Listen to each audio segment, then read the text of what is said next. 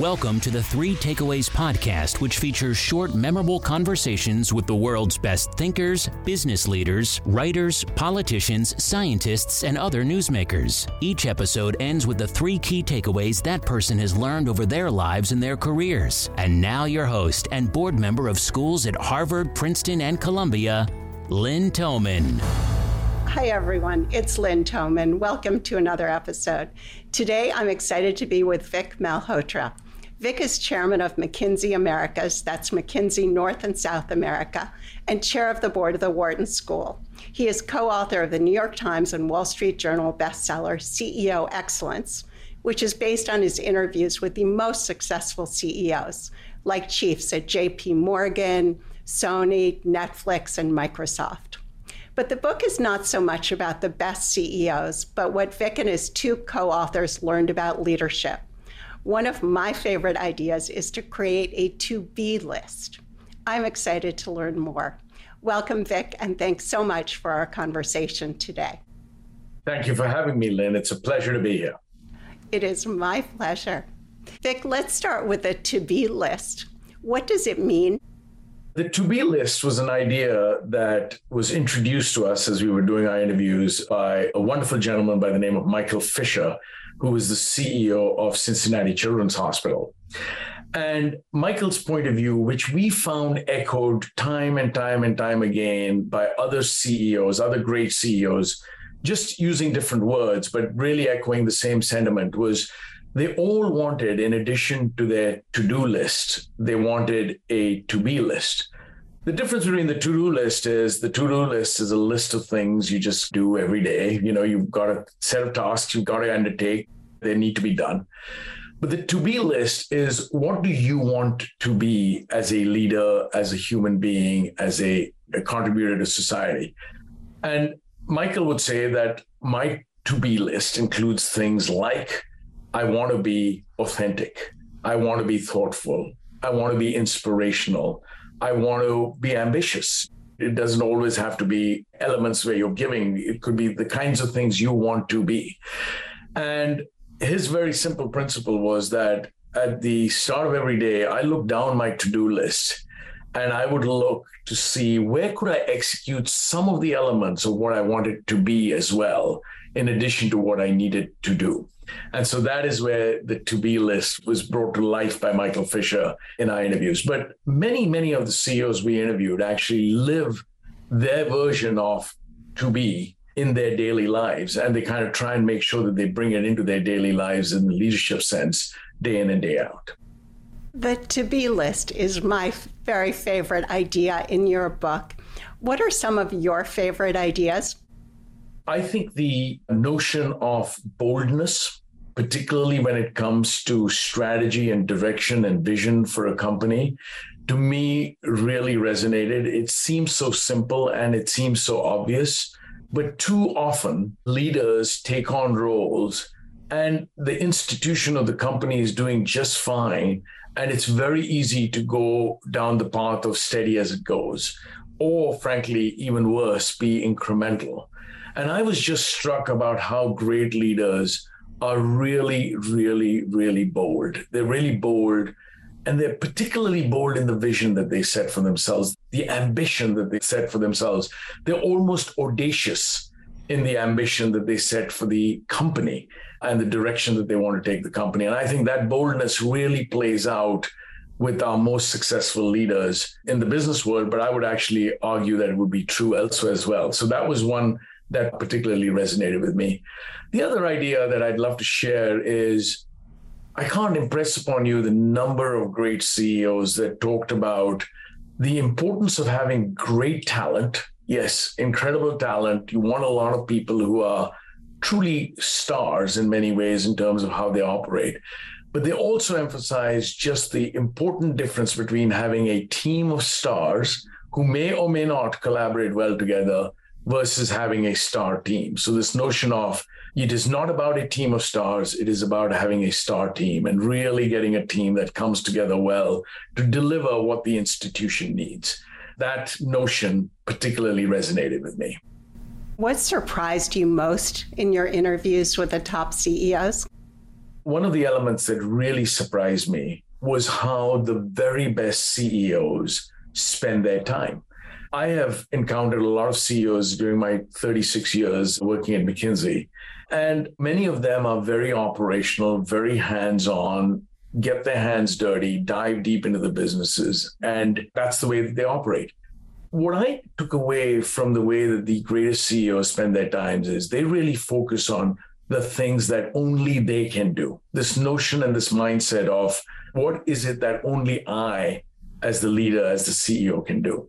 And what it then translates into is that they typically spend a third of their time on vision and strategy and setting the direction of the company, including, by the way, a lot of operational energy on resource allocation in terms of where capital expenditure, talent gets allocated. So a third of their time on setting the direction, another third or 40% of their time on culture and talent and aligning the team, getting that right. And then increasingly close to a third of their time on connecting with stakeholders, particularly external stakeholders, given everything that's going on in the world, given all the demands of the external world. But what it means is they've got to trust their teams to really go and get the work done. They've got to know enough to be dangerous, enough to know when to intervene, when to jump in, when to engage.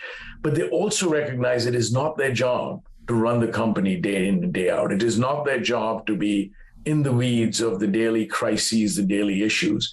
Others need to do that. And I found that to be a very refreshing change from the way many leaders that I've observed end up spending their time.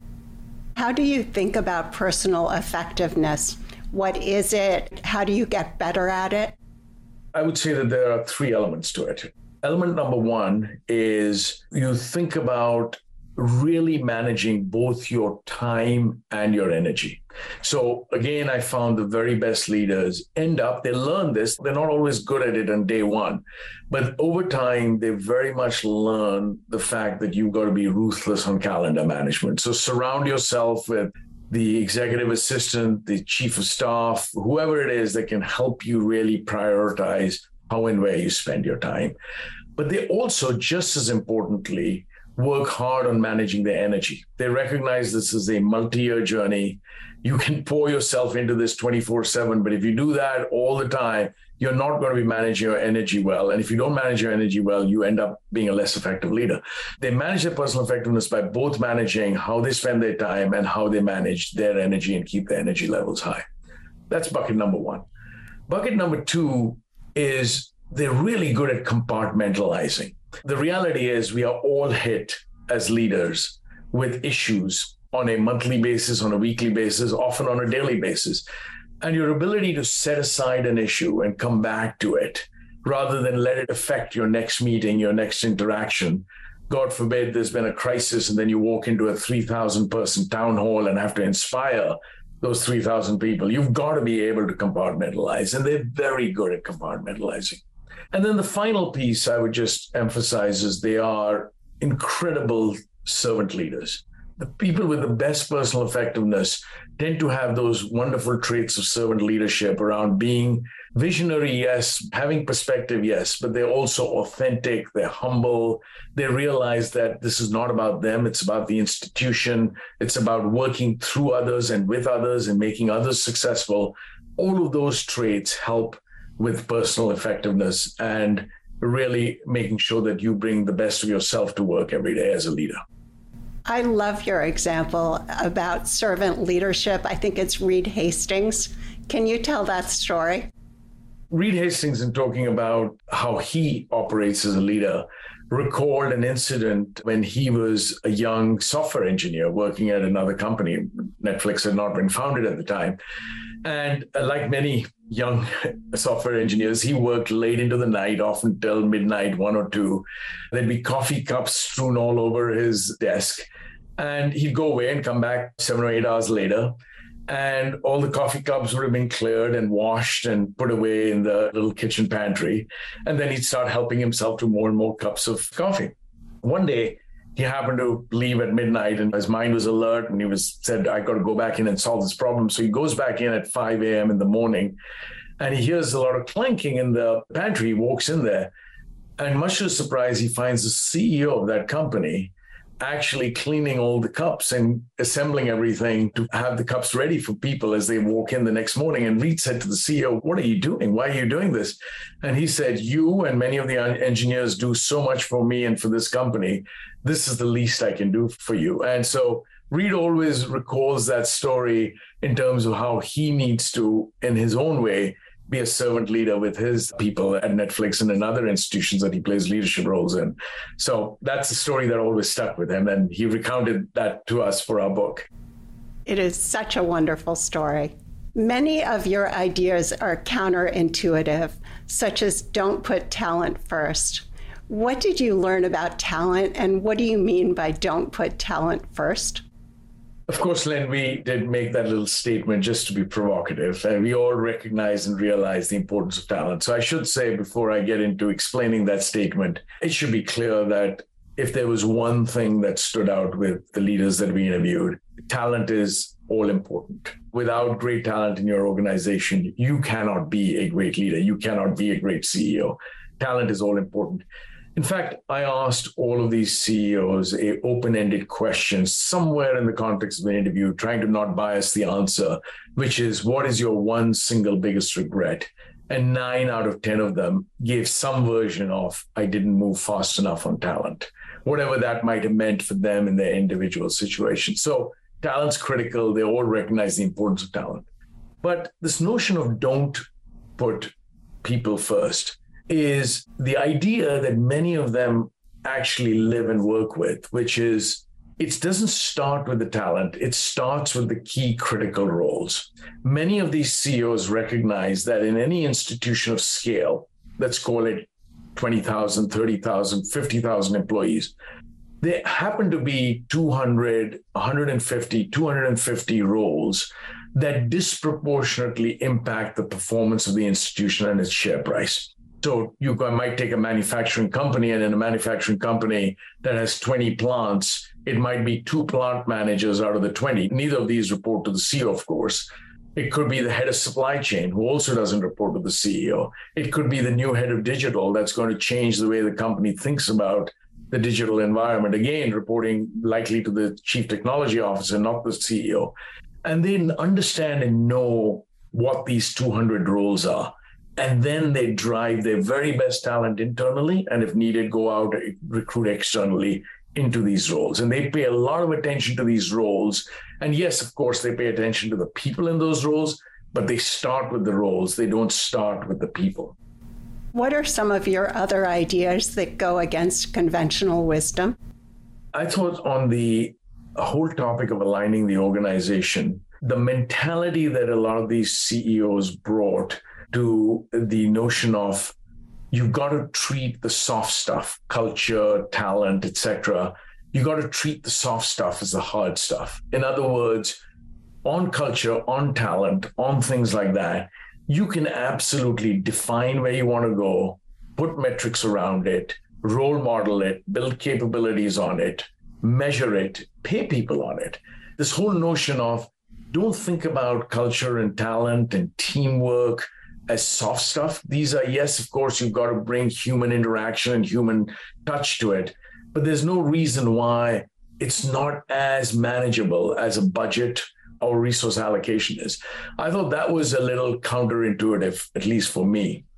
And another one that within that bucket on culture was counterintuitive to me was a very strong message from these great CEOs was in big institutions, moving culture completely is very difficult to do. So your best bet is to look at where you're going with your vision and your direction and pick the one, maximum 2 elements of culture that you can shift and really kind of push hard on that over a multi-year period. So don't try and move 10 dimensions of culture. Pick 1 or 2 that are going to fundamentally change the direction of the institution and really talk about that, communicate it, role model it, measure it, and live it day in and day out. And so many of the great CEOs we talked to would pick on a one cultural attribute and talk about nothing else for 3 years, literally till it became part of the fabric. And acting is always more important than words. What are the 1 or 2 actions that you've seen CEOs take to change culture that you found truly extraordinary? I would say that you're exactly right, Lynn, which is actions speak louder than words. I might respond to your question in two buckets. One is they will pick on a particular cultural attribute, and they, as I said, they will just talk about it for 3 years in a row. Satya Nadella at Microsoft wanted to deliver the notion of the growth mindset. And for 3 years, that is all he did. And he had a lot of tricks and tips that allowed Microsoft to move on that dimension. Kaz Hirai at Sony wanted to introduce the notion of Kando, which loosely translated is the wow factor. And that's all he did and talked about for 3 years was Kando, Kando, Kando. Let's deliver the wow factor to our customers, no matter whether they're in the entertainment world or the electronics world or the financial services world. So there's that one aspect, which is the practical actions is the way that they literally personally role model it and talk about it day in and day out. The other way that actions speak louder than words is what I'll call cultural signals that some of the very best CEOs deliver. It's the actions that they take, the signals that they take, just in terms of doing one or two things that sends a very loud message through the organization.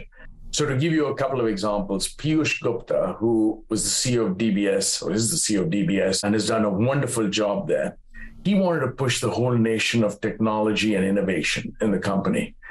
One of the software engineers, to try and improve the customer experience, actually made a change in the way that their whole ATM process worked. And it ended up being a failure. It ended up costing the company money because it ended up enabling some fraud and some other actions that didn't work.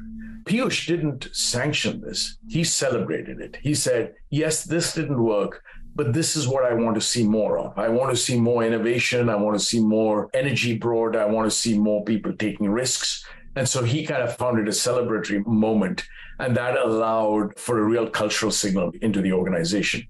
Another CEO was on a plant tour and saw that the plant facility was really not in great shape.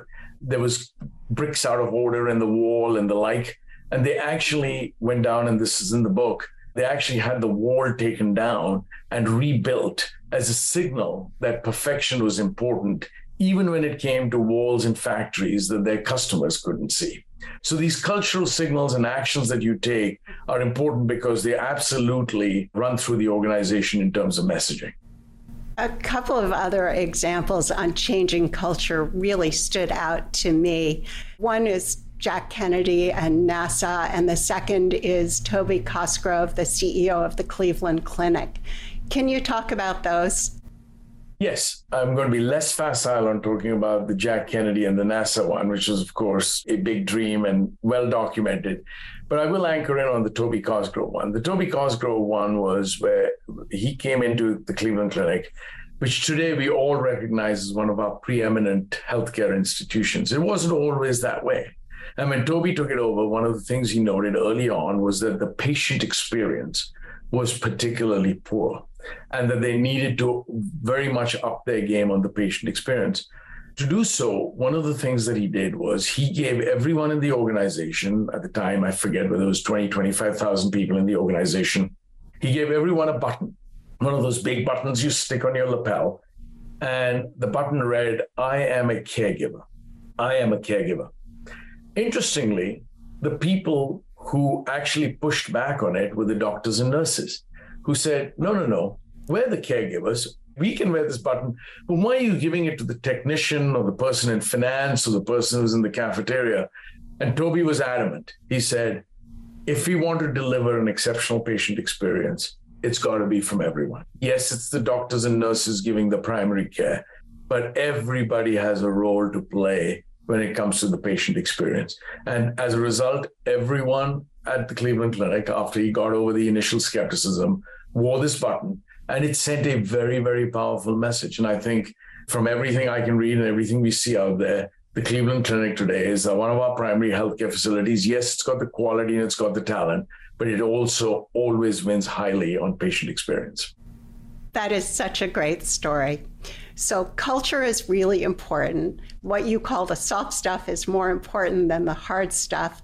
What do you think the most important soft skills are? I would say that this notion of solving for your team psychology as a leader, you have a team, could be small, it could be large, being able to solve for the team psychology so that you can really bring them together as a team. To me, that's the hardest thing to do. And too many of us just take bringing a team together as a natural thing that happens, and you come together and you have your daily meetings or your huddles or your conversations and it all works out. No, it doesn't.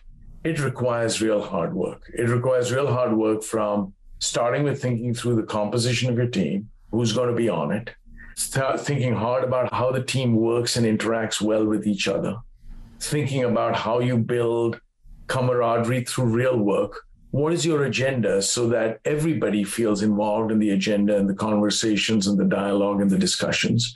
What are some of the other things you're doing to make sure that the team is bonding, whether it's offsites, whether it's social events?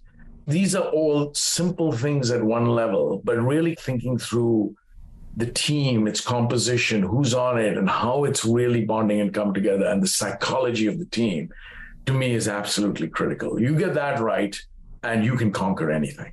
But that's hard work. It's hard work to really create a truly dynamic winning team.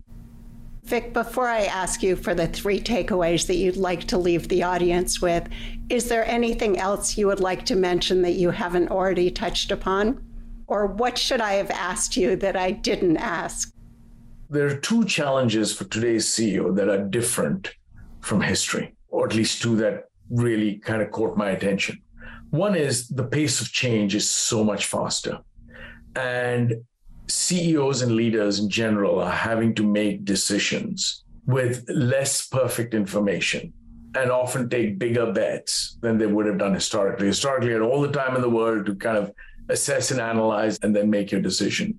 And that is just no longer the case. So the pace of change and the intensity with which leaders have to deal with it certainly struck me.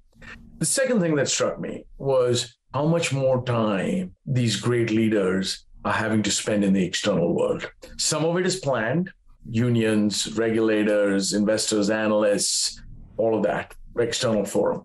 Some of it's unplanned, war in Ukraine, death of George Floyd. These pressures come at you as a leader, and you've got to deal with it. How do you react? How do you norm for it? That's just taking up a lot more of their time than many of them would have anticipated. And the very best are learning how to adapt to it and really kind of thinking about, how do I think about what's best for the company? How do I think about the values of the company? How do I think about the purpose of the company? And how does that really factor into how I react to a lot of what I need to do externally, both planned and unplanned? Vic, what are the 3 takeaways you'd like to leave the audience with today? 3 takeaways for me out of my life experiences that I'd love to share with your audience are the following. The first is, I am a great fan of Robert Greenleaf. Robert Greenleaf in 1975 wrote the seminal essay, in my mind, entitled The Servant as a Leader. And in this, he documented an approach to leadership that didn't exist at the time, really didn't exist at the time. In the mid-70s, you had a lot of hierarchical leaders, a lot of top-down leadership. That was the norm. And I believe in his own subtle way, he's influenced a generation of leaders. He's certainly influenced people like me around the mentality around leadership. And in this essay, he talks a lot about the importance of a leader to have vision and to have perspectives. But he also talks a lot about authenticity and being humble and all of that, and working through others and listening to others and making others successful.